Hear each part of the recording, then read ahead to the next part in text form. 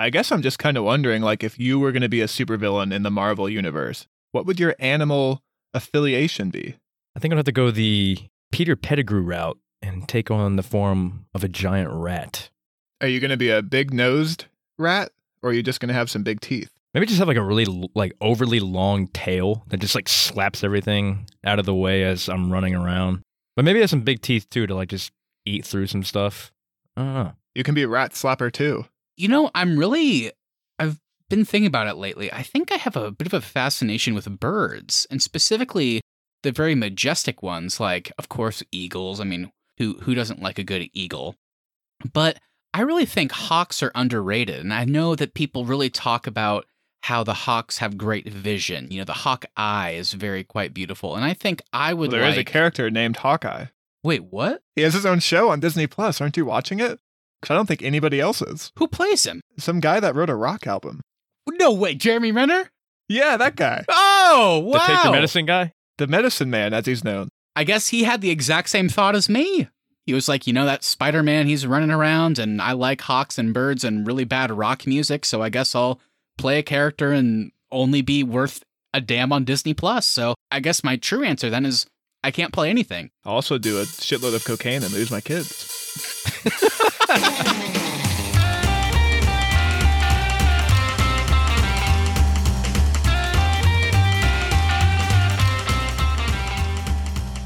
What's up, everybody? Welcome back to another episode of The Arnies. We are three guys trying to avoid Michael Keaton staring creepily at us on the way to homecoming with nothing better to do. I'm Matt Johnson, and the father of my homecoming date also dressed like a bird. I'm Keith Baker, and I was also given sunglasses by Tony, but they're just normal glasses. And I'm Austin Terry, and I don't understand why people like Tobey Maguire. On today's show, we're wrapping up our lead-in to Spider-Man No Way Home.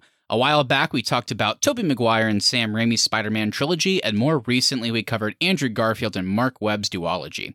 So today, it's time to venture into the MCU for our newest and most recent iteration of the webhead with Tom Holland. But before we get to that, Austin, what other episode should the audience be checking out? Yeah, last week we put out a pretty fun episode. We broke down a few movies that just surprised us. We all had no expectations for these movies going in, and they ended up pleasantly surprising us and being pretty good movies. So I think on that episode, we put together a pretty good list of recommendations. And then, of course, 2 weeks ago, we did Tick, Tick, Boom, Andrew Garfield's new musical. And the week before that, like Matt said, we broke down Andrew Garfield's Spider-Man. So lots of Spidey content, lots of Andrew Garfield content, and lots of really good movies on this show lately. Yeah, tons of really good stuff. Go check those out because we have been talking about it a lot, but I think all of us can say we were not excited to watch the Andrew Garfield Spider-Man movies, but we all came away going, hey, those were pretty good. We might have been wrong. So check that out. Tick, Tick, Boom was fantastic. And with that, let's go ahead and get into the main topic for today's show. Andrew Garfield and Mark Webb had planned to make The Amazing Spider-Man 3, as well as establish a universe of Spider-Man films with Sony. But after the failure of The Amazing Spider-Man 2, Sony and Marvel resumed talks to form a crossover. And with that, we lost the established Garfield Spider-Man in favor of a younger version of the character to join the Marvel Cinematic Universe. In 2016, Tom Holland debuted as Spider-Man in Captain America's Civil War with a plan to spin off into his own series of films. Holland, a rising star at the time, joined up with independent director John Watts to tell the continuing adventures of Spider-Man, focusing on him in high school while still being in the early days of having his powers. Throw in some familiar locations, the MCU style of filmmaking, and of course, the occasional RDJ as Iron Man appearance, and there you go, we have Spider-Man Homecoming and Far From Home. Let's talk about it. So, Austin and Keith, give me your opening thoughts on Tom Holland's Spider-Man, both his appearances in the MCU and his standalone movies. Yeah, I really enjoy Tom Holland as Spider-Man. I think he may be the best Peter Parker of the three that we've covered so far. I like that we get to see his high school life and actually spend time with him just kind of being an everyday nerdy kid. I do think the fact that his character is so intrinsically tied to the MCU does hurt some of the actual getting to flesh out this character within these movies. But then at the same time, I think some of his best Spider-Man moments come when he's interacting with the rest of the Avengers. And I do like that this character exists as part of kind of the larger Marvel universe. It's still really cool to see Iron Man come in and out of these movies. I'll also say that I think Tom Holland got some of the best villain performances in his movies, particularly Jake Gyllenhaal as Mysterio. So if anyone's keeping score at home, Austin's thoughts are this: Andrew Garfield, best Spider-Man; Tom Holland, best Peter Parker; and Tobey Maguire just sucks all around. Austin, how dare you? My back. Well, I don't quite agree with what Austin said about Tobey Maguire. I got to back my boy Tobey up a little bit. But that's not what we're here for. We're here for Tom Holland Spider-Mans. It felt like this was the first time watching both of these. Well, for Far From Home, it was the first time. For Homecoming, I couldn't remember anything about this movie, so it felt like the first time watching it. I think I saw it in theaters when it first came out. But going through this on this rewatch, I was like, wow, I don't remember any of this stuff. But I really enjoyed both of them. Michael Keaton as the bad guy in Homecoming, I thought he was awesome. And like you said, Austin, I really do like how these are kind of intertwined with the MC universe, and that they're picking up scraps from all the battles and all that. I really liked how they kind of implemented all that in there. And then going with Tom Holland, yeah, he's really funny. There are some drawbacks we'll get into later. Going into Far From Home, watching this one for the first time after it came out, 2 or 3 years ago? So just now seeing it. But yeah, I really enjoyed this one. I think I probably enjoyed it a little bit more than Homecoming, to be honest. Really liked Jake Gyllenhaal's performance as Mysterio. Some things happened in this movie I was not expecting at all. But this one was a really fun ride, and both of them were a fun ride all around. So I'm excited to get into them and talk to details. I think my biggest thing is, and I didn't anticipate going into these movies, but being a part of the larger Marvel Cinematic Universe, I think we can all agree, whether or not we loved or hated whatever it may be, there's a give and take. I think it's really damn cool seeing Tom Holland as Spider-Man, interacting with Iron Man, having this cool mentor relationship, even with smaller characters like Happy Hogan, Pepper Potts, just characters that we've seen pop up here and there. Super cool, super fun. And while that's really cool, there is an element of it that makes it feel like at times he's not learning things on his own. He's learning lessons because other characters that we've met that have also learned lessons in the past are just kind of telling him things. And that doesn't mean that there's not great dialogue and really cool scenes. It's just it kind of frustrates me. My biggest example, and I can't wait to get into it, is I absolutely hate in Spider-Man Homecoming that he has basically an AI Iron Man suit. I hate that. That's not Spider-Man to me. I don't like that. But that's a topic for later in the discussion. My overall point is I love Tom Holland as Peter Parker. I think he's fantastic. I think he really not only looks the part, but he just feels like a modern take on the character. While I do think, I know Austin disagrees, but I think Tobey as Peter Parker was modern for his time. I would say they missed the mark with Andrew as Peter, whereas Tom, as a modern kind of Peter Parker, that kind of nerd is the new cool. I think they really nailed that aspect, and I love that. His Spider-Man is also great. I love the quips. He's super fun, super engaging. And the movies themselves, I loved his introduction in Civil War, and then Homecoming. We'll get into it later. I don't know what it is about this movie. I've seen it 4 times, and it just feels super long in the tooth for me. It just feels... I don't know. There's just a lot of boring parts, and maybe you guys can help me figure it out later why I feel that way. But Far From Home, I love. I think it's super awesome. I agree with some of the critics that the first half is I don't know, the elementals and all that fun stuff is that super engaging as Mysterio or other characters? Maybe not. But I think by the end they really nailed it, and they did find a way without characters like Iron Man and other supporting characters to really help this version of Peter Parker tell his own story and learn some real lessons. So really enjoyed that. So overall, when it comes to comparing to past Spider-Man, it's going to be tough for me because this one's part of the MCU. But overall, really, really enjoy this interpretation. Yeah, there's 2 things I want to call out there. One, I think I do agree that it is weird seeing Peter Parker have an AI suit. It's just not what the Spider-Man character is. On the flip side of that, though, I do like his interactions with Karen, the suit lady. Yep, I think those are really fun. And then for Far From Home, I totally agree that the elementals are not engaging, but I think that's my favorite part about that movie is you're watching it and you're like, really? We're so far in the MCU and we're doing air, wind, and fire? And then it flips halfway through and it's like, wow, this is actually really cool. It plays into the story at least. It's awesome. Yeah. The nerd is the new cool. Yeah, I definitely agree with that statement. Yeah, he plays a perfect awkward, but kind of cool at the same time. Not quite as cool as Andrew Garfield's punk rockerish, which I like because I thought that was a little too far. I love it. I get why you did, but I like that they didn't go that far with it this time. But they're also not. They didn't make him socially handicapped like Tobey Maguire, Peter Parker, where he can barely talk. It's what's wrong? But and I did like that he's a little bit more. He did seem a little bit more age appropriate too. He didn't look like he was like 30 years old like Andrew and Toby did. He actually does look like a 15 or 16-year-old. And when it comes to Spider-Man, I think I agree with both of you guys. I mean, I think he plays it pretty well. There maybe some stuff with his suit was a little over the top, but overall, he's fun to watch, and I really like the humor in it as well. I think we may actually have a big question for this episode then, and I know I offended Keith with my Tobey Maguire comment, and for the most part I was joking, but last time we did one of these episodes, we decided Andrew Garfield's a great Spider-Man. Maybe not as Peter, but his Spider-Man's pretty great. And now we're kind of talking like, hey, Tobey Maguire, his Peter Parker's pretty good. So where does Toby fit into all this? Because it's Peter Parker and Spider-Man. Like, that's the two aspects of the character. Yeah, it's going to be interesting because people always say, not everybody, of course, but it seems like the general consensus is Toby's the best Peter, Andrew's the best Spider-Man, and Tom is the best. He's the most well-rounded, which I agree with that aspect for sure. I think with the other two, it was always one's good, one's bad. Whereas Tom Holland, whether or not he's the best in either category, there's no controversy to him. He's very good at both, which I think helps these movies a lot for sure, since he's the lead character.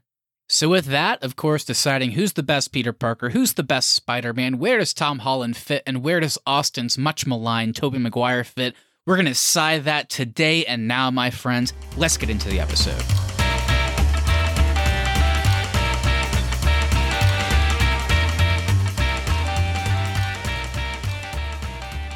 So as always, let's go ahead and start with our cast and crew. Austin and Keith, what you got for me? So Spider-Man Homecoming and Spider-Man Far From Home are directed by John Watts. You may know him from Clown or Cop Car, and he will also be directing the upcoming Spider-Man No Way Home and the MCU version of the Fantastic Four.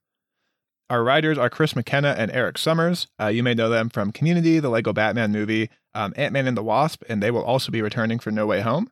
And our movie score is composed by Michael Giacchino. You may know his works from The Incredibles, Mission Impossible films, the Star Trek films, and Rogue One.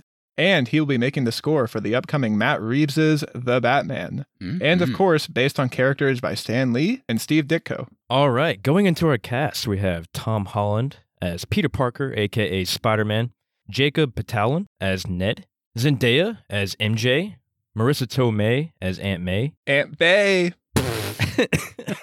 Damn it, made me cough. Jon Favreau as Happy Hogan, Laura Harrier as Liz Allen, Tony Reviorli as Flash Thompson, Angourie Rice as Betty Brant, Martin Starr as Mr. Harrington, reprising his role from The Incredible Hulk, Bokeem Woodbine as Herman Schultz, a.k.a. Shocker, Donald Glover as Aaron Davis, a.k.a. The Prowler, J.B. Smoove as Mr. Dell, Peter Billingsley, a.k.a. Ralphie from The Christmas Story, reprising his role from Iron Man. And we also got Robert Downey Jr. as Tony Stark, a.k.a. Iron Man, Michael Keaton as Adrian Toomes, a.k.a. Vulture, Jake Gyllenhaal as Quentin Beck, a.k.a. Mysterio, Sam Jackson as Nick Fury, Kobe Smulders as Maria Hill, and J.K. Simmons as J. Jonah Jameson, reprising his role from the non-MCU Tobey Maguire Spider-Man films. All right, guys, there's our cast and crew. Any highlights, positives, negatives, what you got? And we're going to be talking about Tom Holland a lot today, so let's leave him off the board for now. Yeah, I got to give mine, hands down, to Mr. Jake Gyllenhaal as Quentin Beck Mysterio. I love this performance. I love that he gets to be like the charming guy for half the movie. Mm-hmm. Then he gets to switch to kind of the more disturbed character. I really like that he kind of brings more to the role. Like, he's so good at playing like characters with deeper levels, and that's exactly what Quentin Beck has in Far From Home. I really like seeing him interact with Peter Parker too. Like, you can tell that he has that kind of respect with, like, Peter Parker kind of charms him whenever they first interact, and he doesn't want to harm him, but then he's kind of stuck to carry out his plan. So just all those like kind of unique dynamics around the character I really enjoyed. Yeah, it does genuinely seem like he had no interest in hurting him at all, only because he found out who he was that he had to. So I like that element too. It seems like he actually did kind of like him at first, at least. Yeah, I'm going to go ahead and shout out Michael Keaton. Both villains, wow, back to back. Yeah. For shout out. That's a good call. I thought Michael was really good. I've always been a big fan of his, and I definitely think he played it really well. The kind of the desperate dad, but also kind of greedy when it comes to the business he was in. It was very believable, and he was really scary at sometimes. So I liked his performance a lot. The design for the Vulture like costume is awesome in Homecoming. I think it looks so cool. I love the way he can like detach from the wings. I think it's sweet. Well, I've also liked that as much as he hated Iron Man, they did give him, I don't even know what you would call it, like the black box, where like they shoot his scenes while he's in the Vulture costume. They do the thing where it's like an Iron Man's HUD, where you see his face, but then there's like black all around it. You guys know what I'm talking about? Like whenever Iron Man's in the helmet, they did the same thing for him. Like we hadn't seen that besides like Iron Man and War Machine. Like he's the only other character we got that for. And it's like, that was a good choice. That was really cool. I really like the element of his character too, of how he was going to be set just cleaning up scraps for like the city of New York, and then it gets taken away from him, and that causes him to get desperate, and then he becomes villainous later on. Like it felt very organic. Yeah, for sure. I was just really interested in all of that, the whole scrap thing. Whenever he was telling, when the guy was trying to cut a piece off, he's like, "Their shit's the only shit that can cut through their own shit," or something. He said something like that. Yeah, they said that was my favorite quote from both films. Their shit's the only shit that can cut through that shit. Remember? That's the tagline for Spider-Man: Homecoming. Actually, that's how they sold it to kids. All right, this one's tough. Such a long cast list. So many people I want to call out. I know we're going to talk about everybody here, but I have to single somebody out. I think when it comes to Spider-Man and Peter Parker, you have to have that character that grounds them, even with little screen time. We've talked about a version of this character in both episodes we've done previous to this with both Tobey Maguire and Andrew Garfield. And I gotta say, man, I think Marissa Tomei really knocked it out of the park as Aunt May. I think this version of the character is another example that feels very modern. It feels like this is who this character should be for this version of Peter Parker. We've seen the Golden Age version, who's much older with Rosemary Harris in the Tobey Maguire films. We've seen a bit more of a middle ground with Sally Field. This version doesn't seem like they constantly have to force out dialogue that's supposed to like teach Peter a lesson. It's just, I'm not your friend, I'm your caretaker and I love you, and clearly I've gone through shit. They reference without saying his name that Uncle Ben died semi-recently, so I like this character, and I think they really did nail a great balance. And Marissa Tomei, of course, great as always, so loved her in this. Yeah, I think the thing I really like about her, Aunt May, is like she always feels naturally involved in the story. It's never forced, kind of like you said. It's never like, all right, we have to do Aunt May because we just have to for Spider-Man. It's more like they found a more natural way to have her involved in Peter Parker's life. I agree. I also liked the element that they didn't. You know how at the end of Homecoming, she finds out who he is? Yeah. And then in this one, it just cuts to her already being like cool with it. I'm kind of glad we got to skip over the part where she's like in shock and trying to accept him for who he is and all that, because that thing that kind of would have got annoying with her being like, I don't want you going out there. It's not safe you doing all this and all that. They just skipped over all of that. And she was already cool with him being Spider-Man, which I kind of liked. I think that's actually one of the positives of having these movies involved in the MCU is for our everyday people, like superheroes, all the crazy events that's happening to the world. It's Peter Parker being Spider-Man doesn't feel abnormal. I think it's a lot easier that her character would be on board with it. All right. Well, let's go ahead and get into our full-on discussion here. We've each brought points. We want to know all the details about Tom Holland's Spider-Man, his movies, all of our thoughts on it. And there's a lot to say. There is a lot to say. These being part of the MCU makes that even more of a reality. So, my friends, let's just start off with something simple. What are our thoughts on Tom Holland's introduction in Civil War? Not necessarily like those film events in general, but just like him as a character. How do you feel about the way they integrated him into the MCU and some of those scenes in general? What'd you guys think? I thought it was an awesome tease for what's to come and kind of what the MCU Marvel Studios vision for Spider-Man is. He's quippy, he's quipping at all the Avengers, but he's also getting in on the action. It just felt so fresh and different compared to Andrew Garfield and Tobey. And you could really get a sense of the MCU's kind of formula working for the Spider-Man character. And I guess it just helped establish his relationship with Tony right off the bat, because Tony was the one who went out to his house to recruit him. It was a funny introduction to him. It wasn't quite the dark introduction we get with Tobey and Andrew with Uncle Ben dying right away, you know? I kind of liked it was a little bit more on the lighter side. Yeah. And introducing him in Civil War meant we really didn't have to do the Ben Parker stuff. Kind of got to just skip the origin. Yeah, which I know some fans have thoughts on. I think ultimately I'm fine with it. I will say, it's very obvious that they did not have the rights to Spider-Man when they first started making Civil War. Anybody goes back and looks at kind of the production on that movie, Spider-Man was not part of it at the beginning. It happened with Sony. Later on, they're like, oh, so he does feel forced in. There's literally a line where it's like Tony and Black Widow are talking, and it's like, yeah, I have a plan. I have an idea. And it's like, what's your idea? And he just like smirks, and it just goes, Queens. It makes no sense why he would go after this guy to fight Captain America. It doesn't matter. It's super fun. I will say, really, the only part of the introduction to Spider-Man in this movie I like is what you said, Keith, is they set up the relationship with Tony Stark. When it comes to, like, the action, just with Spider-Man specifically, it's cool. I really enjoy it. And the quips are fun. The Peter Parker, we just get, like, maybe 2 minutes of it, but they really do a great job of just that initial tease, like you said, Austin. That's all it was supposed to be.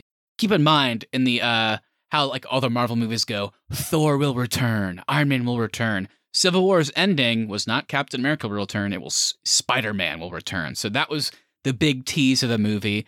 And I've always loved the line, because we did kind of make fun in the Andrew Garfield movies, how it was like, for whatever reason, they were opposed to saying with great power comes great responsibility, I guess. They just didn't want to repeat the Tobey Maguire stuff, even though it's such a big thing in the comics. But I've always loved this scene. It's so Peter Parker. Whenever Tony Stark, almost in like an interview, sits him down in his room and asks him why he's doing this. And he's just like, when you can do the things I can do, and then the bad things happen, then it's your fault. And I think that's such a great way of playing with the whole, with great power comes great responsibility idea. And seeing Tony's reaction to that, he's like, oh, that's a great line. You can also see, shit, so that's something Cap would say. This kid and Cap would get along, but I need his help. It's so there's like a lot of dynamics to that scene, and it's such a great introduction to Peter Parker. Yeah, I think that's something that Tom Holland does really well throughout his entire run as Spider-Man so far, is he can be the quippy 15-year-old kid, but then he's also really capable of just as Peter Parker taking a step back and being able to kind of give an adult lens on things. Like, he's very aware of his responsibility to his neighborhood, to his friends, and all the responsibility that comes with everything involved with being a superhero. Yeah, almost to a fault, because I would say the whole story of Homecoming is him realizing after the events of Civil War that while he thinks he's made for great things because he's fought alongside these Avengers, that he thinks he's owed something. He thinks that he should be an Avenger. He says things like, high school's in my rear view. I don't need to worry about that. I'm going upstate with Tony. Yeah. And then by the end of the movie, he realizes, I am kind of the friendly neighborhood Spider-Man. That's where I should be. That's where I can operate. And it's a cool arc. I really do enjoy that, because it can kind of get annoying in that first movie where it's like, dude, what are you talking about? You're like a kid. Even Ned is like, dude, you are a kid. Of course, Tony thinks of you as that. So it's a really kind of natural arc. And then the way that pays off in Far From Home, where he is constantly trying to be just this kind of street level hero, even though he did go to space in Infinity War and Endgame. It's admirable. It makes the character somebody you can root for. And it's nice to just have these stories be a bit more small scale than the broader Avengers stories. Keith, I know you always talk about with superhero movies how everything always has to be world ending. And really, both of his films are limited to cities. Well, going into what you just said, Austin, that was one thing I was kind of hoping for in Homecoming that we didn't quite get, and that was more swinging through New York City. I feel like we didn't get enough of New York. Yeah. In these two I agree films. with you. Like, you see, he's in New York, but you don't get enough of, like, New York, like him in Manhattan swinging through the skyscrapers. It's more of him just going to the party, talking to his friends at the school, which all that was great, but we didn't get, like, the classic Spider-Man going through the buildings and just, like, and grabbing, purses from thieves and all that kind of stuff. I feel like we didn't get quite enough of that. We got a little bit of it, but not enough for my taste. I was hoping for a little bit more. And the first time we do get that, as people have called out, is the last maybe 2 minutes of Far From Home. Whenever he comes back from London, and there's that amazing sequence where he's like doing some classic comic book video game Spider-Man stuff, the animated series where he's on his phone and he's swinging at the same time, flipping around. It's like, oh, he sees a text, don't text and swing. And he's like flipping around. It's awesome. But yeah, that felt like a very big moment, because it was so jarring, because in Homecoming, he's just kind of swinging around smaller neighborhoods. There's not a lot of it. I still like it, like you said, Keith, but I think that moment in Far From Home at the end stands out, because it's like, oh, wow, yeah, I forgot. Like, this happened constantly in the other movies. So Just kind of Well, a and weird difference. that's also something we talked about with Andrew Garfield's Spider-Man, where they do a great job of showing him being the everyday Spider-Man. His montages are awesome. There's that great sequence where he has a cold. You see him doing it day in and day out, not just against the big villains. We do get a small sequence of it in Homecoming, but it's really more so played for laughs, where he's trying to go out and fight crime, but there's somebody who's like, hey, you're that Spider guy, do a flip. Or he tries to stop a carjacker, but it's somebody getting into their own car. So you're right, Keith. We don't get enough of him being New York Spider-Man. What exactly sticks out about Tom Holland that makes him a great Spider-Man or even a great Peter Parker when compared to those other ones? I'm not talking about like even the performance necessarily, but like the stories that they're kind of navigating. Just what kind of stood out to you guys? Yeah, I think I said it earlier. I think he looks more the part, for one thing, physically. Yeah. Like he looks more like a kid. Yeah, I really think he does. He plays Peter perfectly. He has like the perfect amount of awkwardness, but also he's aware enough to know who he is and what he's capable of, and not like overly cocky. Because I think sometimes we did get the cockiness from Andrew and Toby at some points in their movies. So you really don't get that with Tom Holland. I think he's a pretty humble Spider-Man. Yeah, I think the thing I like the most about Tom Holland is, for one, it's the quips. I think his quips when he's being Spider-Man are awesome, and they're all really funny.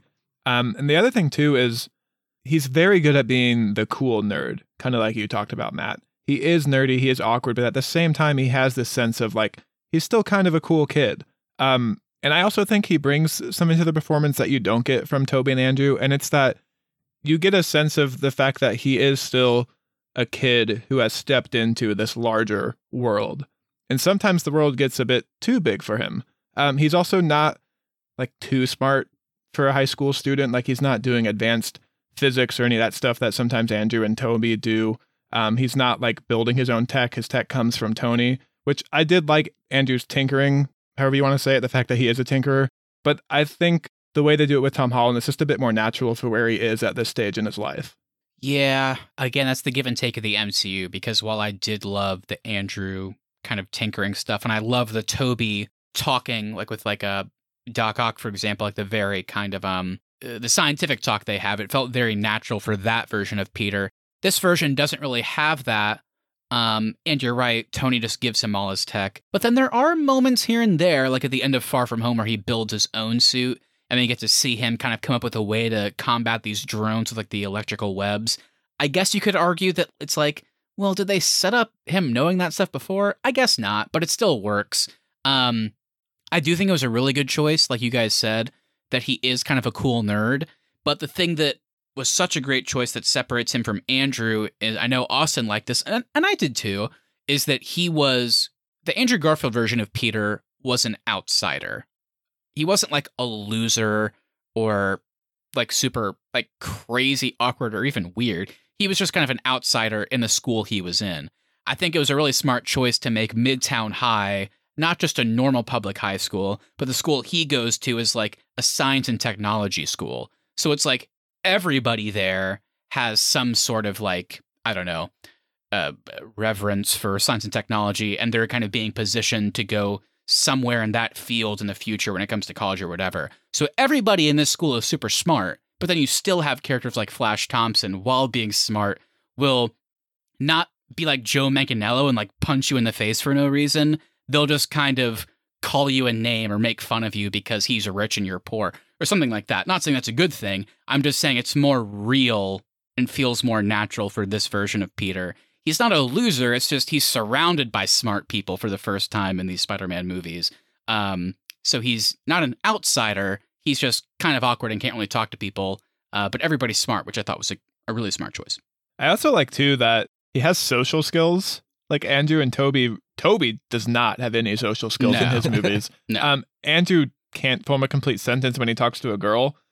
Tom Holland Spider-Man can. Where he gets kind of tripped up is his priorities as Spider-Man or his responsibilities as Spider-Man just constantly get in the way of his personal life. Should we get into his actual Spider-Man persona? And I'll kick us off with my big question is, I actually think they don't do a good job in Tom Holland's films of showcasing the Spidey sense. What do you guys think about that? Tom Holland's Spider-Man definitely shows more like super strength than I think the other two did. But going what you said, Austin, I think going back to Toby, whenever Flash, when Joe Maniello goes to punch him in the hallway scene, and he sees the punch coming like way before it even happens, and it shows all these different angles, like he has like 8 eyes, just like a spider. Yeah, we don't get that, I don't think, at all, really, with Tom Holland, which would have been kind of cool to see. You do in the end with Mysterio, and that's a great takedown of Mysterio. I love that sequence, but that's kind of it. I was going to call that out too. I think it's just a matter of fact. It's no disrespect to John Watts. I just think Sam Raimi and Mark Webb were able to more stylistically show off the spider sense. Like you said, Keith, the way they did slow motion. My favorite is still like the reverse zoom at the end of Spider-Man 1 whenever the Goblin Glider's coming in and it just like zooms into his face and pulls out at the same time. Then he flips over. It's like such a great way to show off the spider sense. It's such a easy way to do it, but it takes somebody like Sam Raimi to go like, that's how we should do it. Mark Webb did something similar in the Andrew Garfield films. I think it's a byproduct of the MCU. We may talk about it more later. I think these movies, for better or worse, do they fit stylistically in the MCU? Yes. But the cost of that is, at a lot of times, particularly during the action sequences, they kind of just feel like every other MCU movie. It doesn't feel like this is distinctively Spider-Man. I know the three of us all have varying takes on the Maguire and Garfield movies, but at least those had a style to it, particularly the Maguire movies. But they felt like auteur directors were working on those. This one just feels like they hired a great director to tell a great story, and it's like, but make sure this fits into the MCU. So I don't think it kind of jives that well, and the Spider-Sense is such a good example of that, because think about it. In Civil War, the Russo brothers, they were like, how can we show off the Spider-Sense? I always think of in the airport scene where he's fighting Bucky and Falcon, and they have his eyes like shrink really quick, and he's like, whoa, and like something flies at him. It's like, okay, that's his spider sense. Yeah. That never happens in Homecoming because it's a different director. And it's like, okay, well, that's a weird continuity thing. And then you go to Infinity War where you have the Russo brothers again, and you have in the bus when the aliens come down, you have the hair stand up on his arm, and then he like shoots up, and it's like, oh, okay, I guess the spider sense is back. So it's just kind of a byproduct of who happens to be the director handling that character. The only time, like you said, Austin, where John Watts, I think, knocked it out of the fucking park was at the end of Far From Home. By the way, calling it the Peter Tingle instead of Spider Sense. Pretty funny. Incredible. That's so funny. And the way he just closes his eyes and just takes down Mysterio at the end was awesome. And it was a great build-up from the beginning of that movie where he was feeling like he couldn't do that. So that was awesome, but there is kind of a discontinuity between how that works in these movies.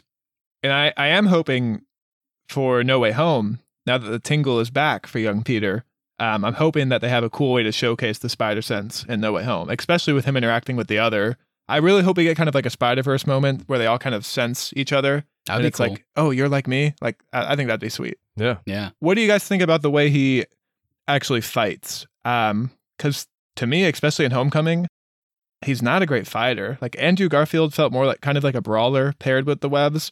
It kind of feels like in both of his movies, the only thing Tom Holland Spider-Man can do is just be creative with how he uses his webs. He's very good at putting webs in the right spots to, keep people from getting hurt from things falling or webbing people up really quickly, but he's not really punching or like actually taking anybody down until he fights Mysterio at the very end. And of course, my big problem with that, Austin, is I 100% agree with you, but, and I hate to keep bringing it up, but is he being creative with his webs? I don't think so. In Homecoming, it just feels like the AI does it for him based on how they set it up. You get more I guess what I mean by creative, though, is you get more of the gadgets in action than you do with the other two. I agree with you. I'm just saying it feels a little bit like, they set up too much like Iron Man AI that it's like, is he? Like, I don't know. But I totally hear your point. And yeah, I think the way I look at his action scenes is he's just super flippy. He always looks very CGI, which, of course, you can lob that criticism at Tobey Maguire's and Andrew Garfield's, but there is still practicality with some of the fist fights and stuff. So I do think at times Tobey felt like a brawler in the same way you're talking about, but you're right. I don't think Tom ever feels that way. It just kind of feels like he's always jumping and flipping and swinging and like shooting webs. It's never like he's pausing to fight, which looks cool, but as time has gone on, some of that CG is already not looking great, especially with like the green and blue screen backgrounds. I don't know what it is, but those like already don't look super good. So he looks kind of just very computery and CG. So yeah, the fight scenes are kind of unremarkable. They just feel very MCU, like I said. There's not like a lot of stylistic difference between this or literally any other MCU movie.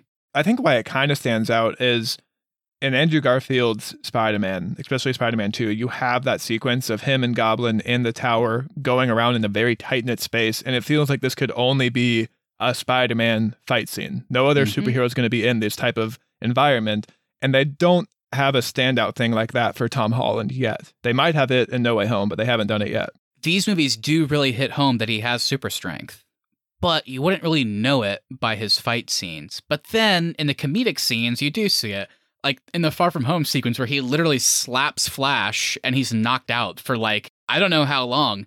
And it's like, oh, that was really funny. I really enjoyed that. But yeah, in the fight scenes, in the action sequences, a lot of the times he's just kind of swinging around almost aimlessly at times. Like you are wondering, so what's his plan here? Like, where's he going? And then like by the end, it's like, okay, now I see. But I never really had that issue with past Spider-Man. You know, it is a nitpick for sure, but I do think while they do keep telling us he has super strength, you wouldn't always know it from the fight sequences.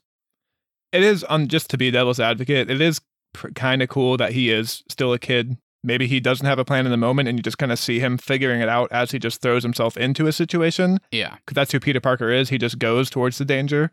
So I kind of get why maybe he's not the perfect fighter yet, but I am hoping they develop that more in the coming films.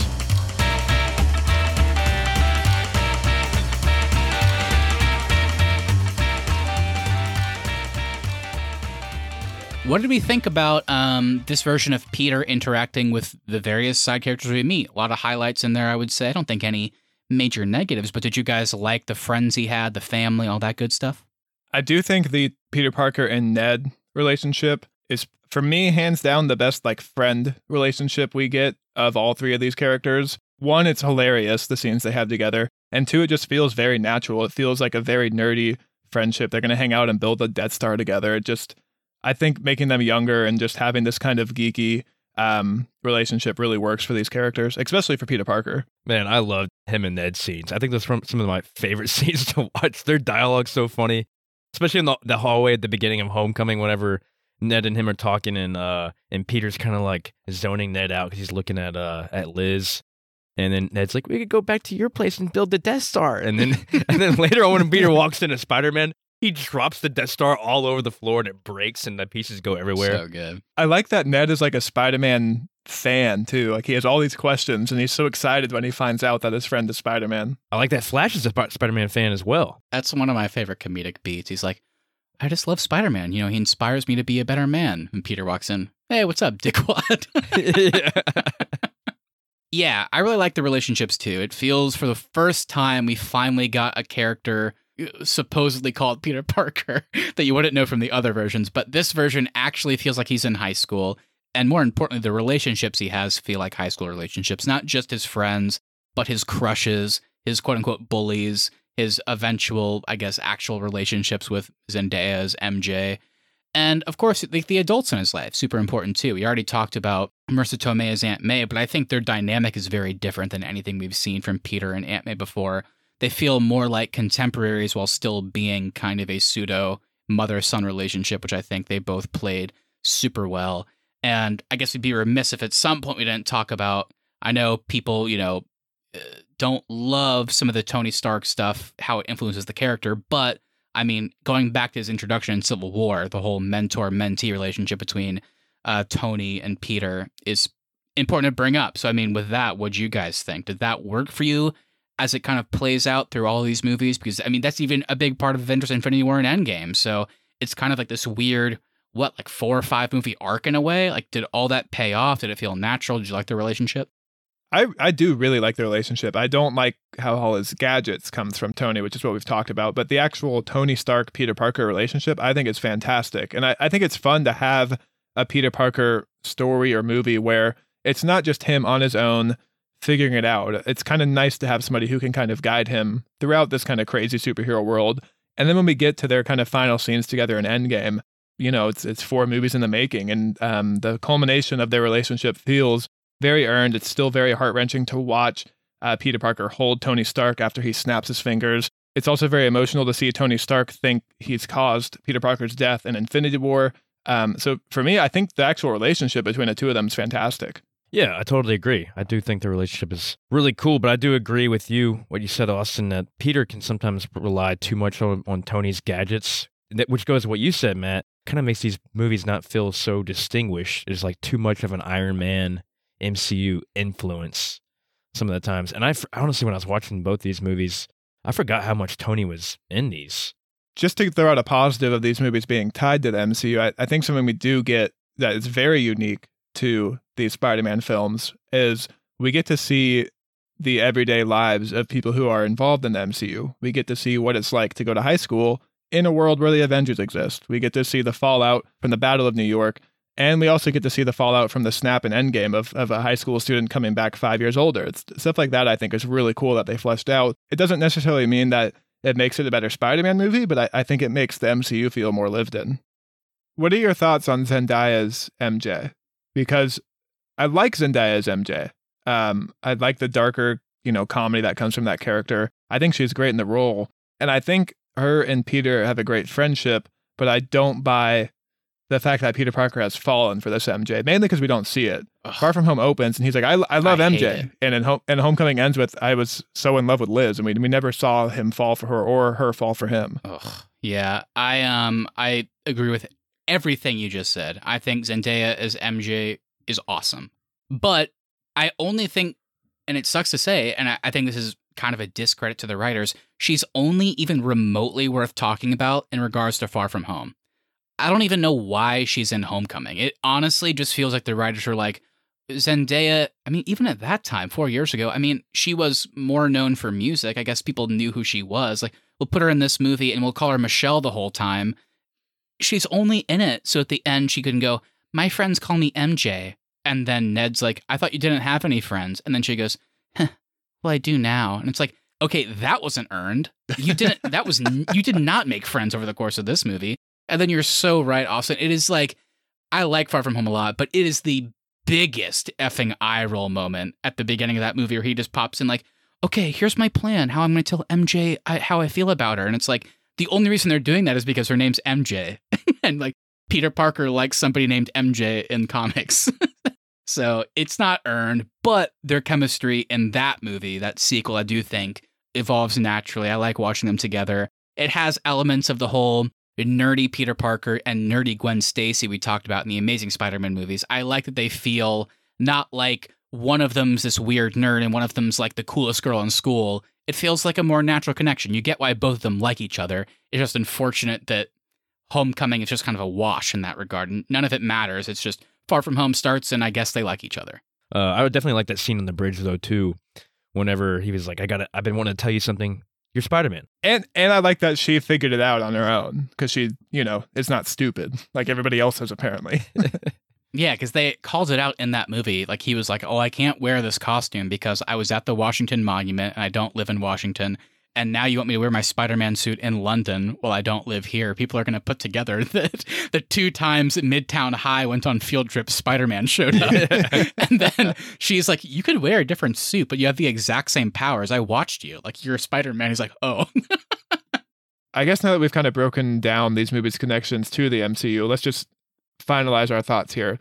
Are these Spider-Man movies too connected to the MCU? Do you wish they were a bit more separated? Or are we happy to have the trade-off of just the MCU characters' involvement in these films? I think I would like at least one of them to be more distinguished, and then maybe the other one to be more involved in the MCU. I didn't mind the MCU stuff, but it just would have been fun to have at least maybe one movie on its own, not much MCU influence. Just to kind of, like, go back to what I said earlier, just to kind of get that New York City Spider-Man that we all know and love. Yeah, that's kind of the weird thing for me, because even though I really like Far From Home, it just feels like at times the MCU, it's not even with the Spider-Man movies only, they just can't get away from, whether it be world building or just setting up some character dynamic from a past movie or whatever, because like, at least Tony has a specific purpose in Homecoming. Whether or not you like how much he's in it or whatever, I personally do, but it's like, okay, I like that. And then Infinity War and Endgame happen and he dies. And even though that was really sad, I was actually really excited for Far From Home after the events of Endgame because I was like, okay, cool. So what does Spider-Man, this version, mean without Tony Stark? But then it's like the entire movie is just, oh, I'm so guilty about his death and I feel so bad about it. And then they have another villain, just like Michael Keaton's Vulture, who had a direct connection to Tony and he has to overcome that. The whole plot's like, not only am I guilty about Iron Man's death, but also people are like, are you going to be the next Iron Man? It's like, okay, like, do we have to constantly be throwing that out there? Can't we just be, like you said, Keith, like the friendly neighborhood Spider-Man? Like, he says that. But the rest of the characters are like, you're the next Iron Man, right? Or I'm Mysterio. I hate Iron Man, just like Vulture. It does get a bit too much at times. Yeah, I think it's a weird thing to balance because from a character perspective, I would like to have my own self-contained Spider-Man story. But then from a story perspective of the MCU, it would be very weird to have these two characters so tied closely together in our broader Avengers movies, and then they just like have no crossover in the Spider-Man movies. So it's a weird thing to balance. I think at the end of the day, I'm happy that for the MCU's involvement, just because we can have Spider-Man appear in these broader MCU films, and it is very fun. He's Marvel's most popular character, so it is nice to have him a part of the broader team. But I am hoping for the future films that they are more just kind of Spider-Man centric and don't have to be so tied to the MCU. Can we go into like the end credits? We got to talk about the end credits because the end credits of Homecoming sets up Scorpion. And that went nowhere. Yeah, they had Michael Mando from Far Cry 3, Orphan Black, and Better Call Saul, who was playing Scorpion, and then he just never returns. Yeah. Do you know any history there, Matt? Like, were there plans for Sinister Six?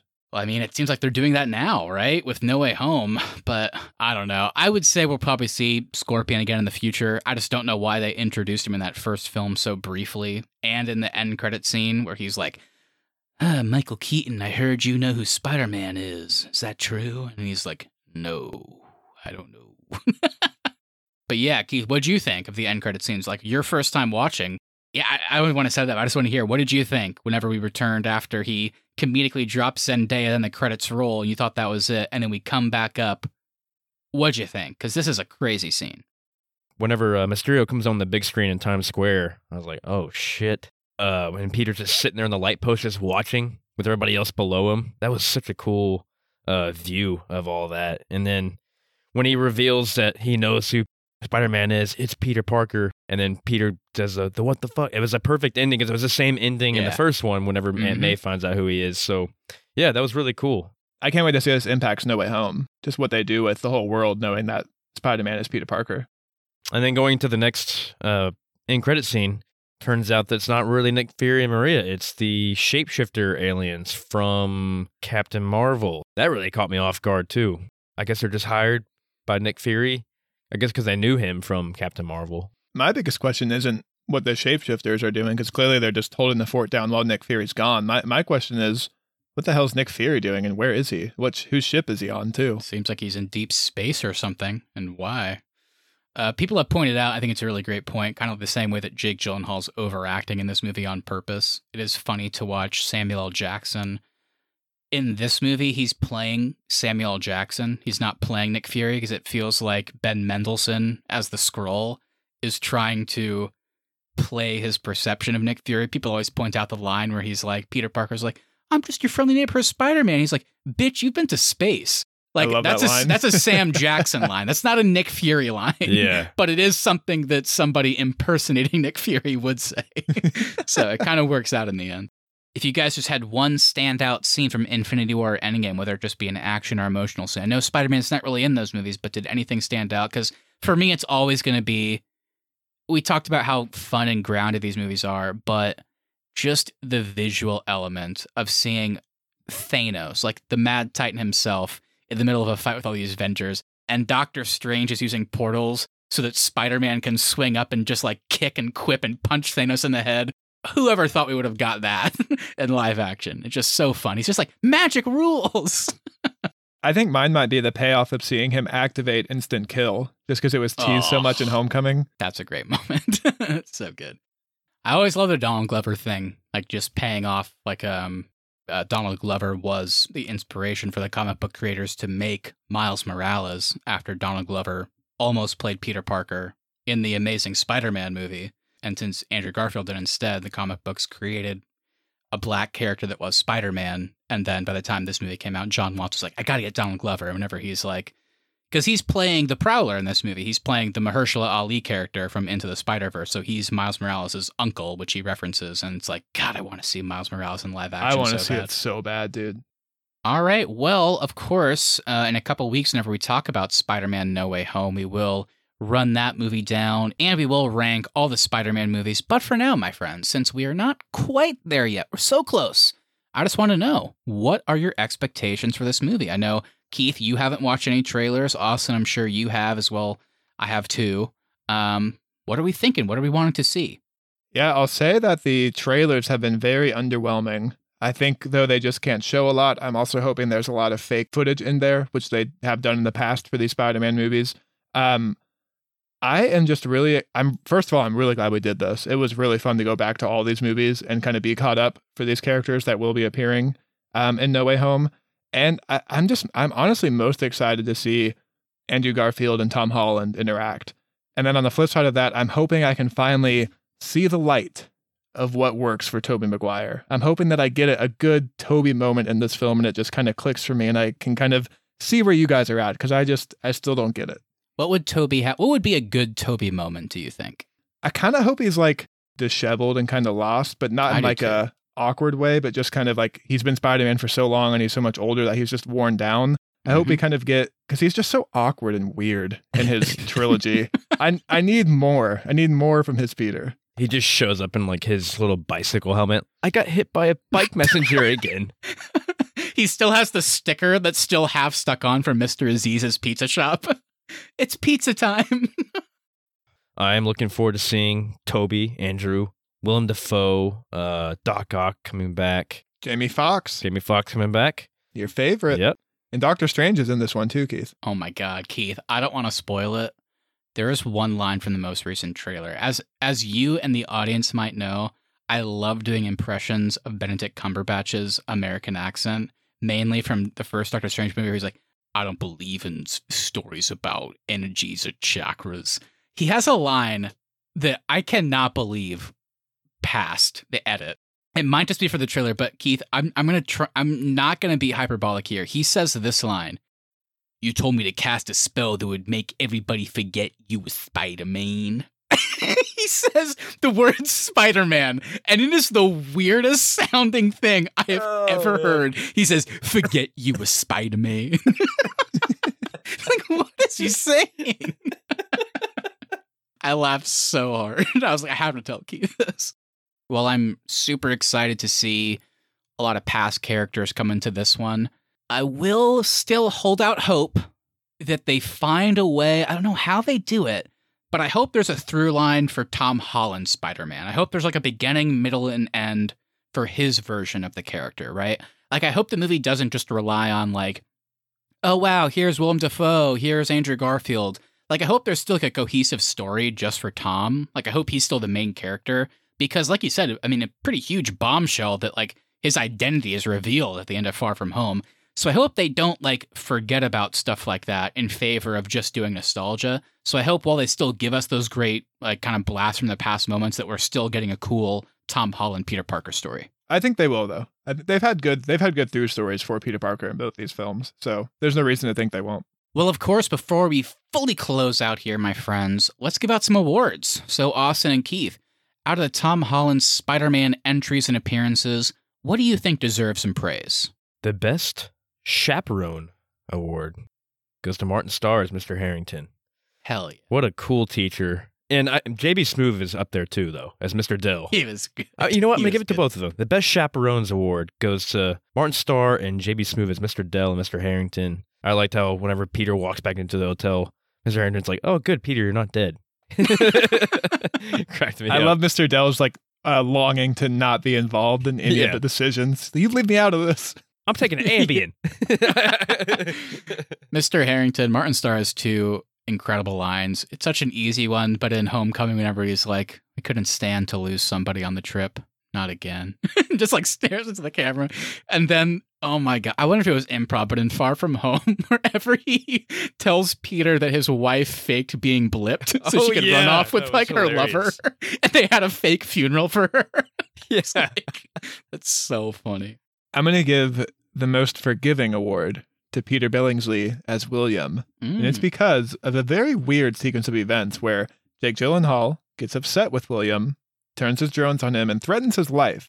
I'd be scared if I was William. Oh, it's- Next scene, very next scene from this character, is he gets a message from Jake Gyllenhaal. He acts like nothing's happened. He just goes, "You got it, brother," and hangs up. He does.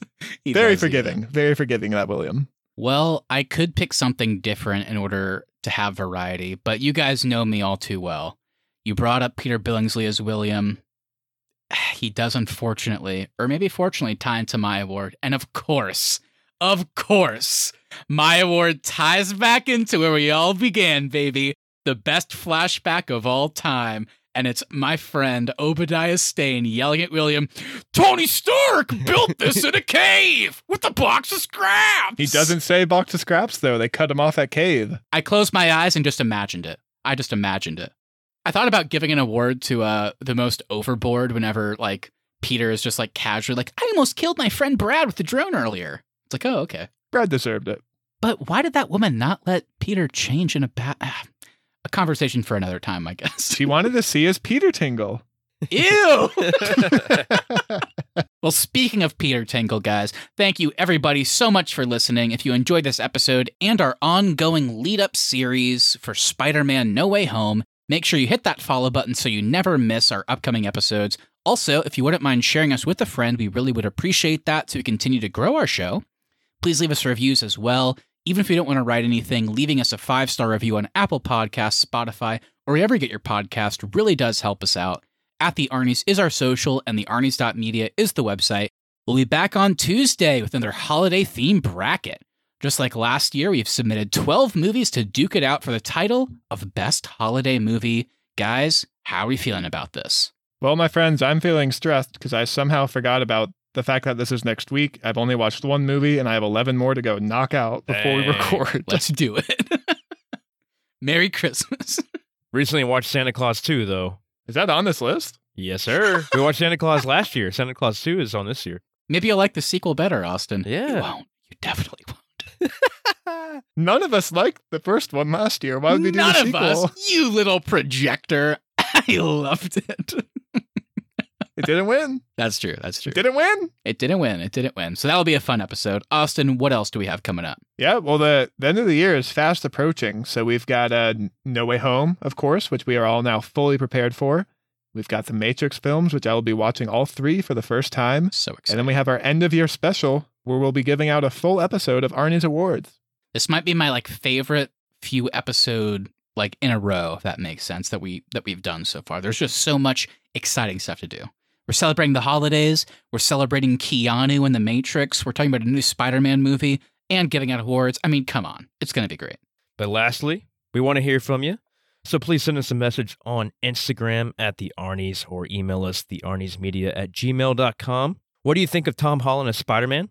Are you excited for No Way Home? Let us know. Anything you say we'll read on the show and react to it live on our latest episode. That's right. So with that, have a great rest of your week. We'll see you next time for our holiday bracket. And in the meantime, see you later, Pedro. See ya. Keep the Peters in your pants, people.